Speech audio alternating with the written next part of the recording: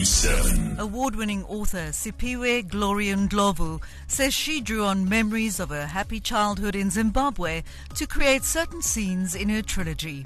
Her fictional book, The Quality of Mercy, has been shortlisted for this year's Sunday Times Literary Awards in partnership with Exclusive Books.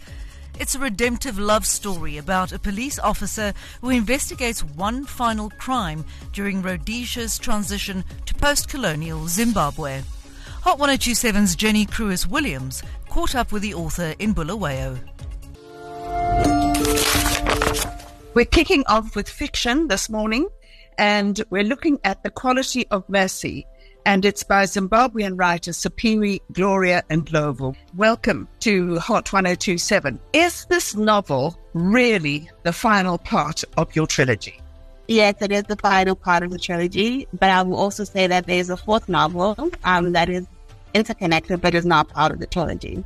It is a novel that sort of like predates a lot of what happens in the trilogy.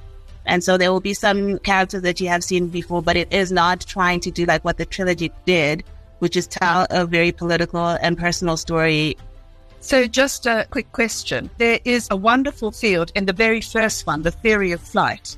And that's when I fell in love with your writing, and so many other people did as well. There was a field of sunflowers, and I only learned later on that that was a field of sunflowers that you used to play in. That is true. So that was very much taken from my own memories of my childhood growing up in a particular part of Bulawayo where we had sunflowers at some point of the year, and I would go in there and I just let my imagination run wild. So it was a happy time, yeah. Well, what a wonderful read it was, and I fell in love with the whole trilogy. But The Quality of Mercy, for me, is just so special, and we're going to be looking at that again, and that is tomorrow.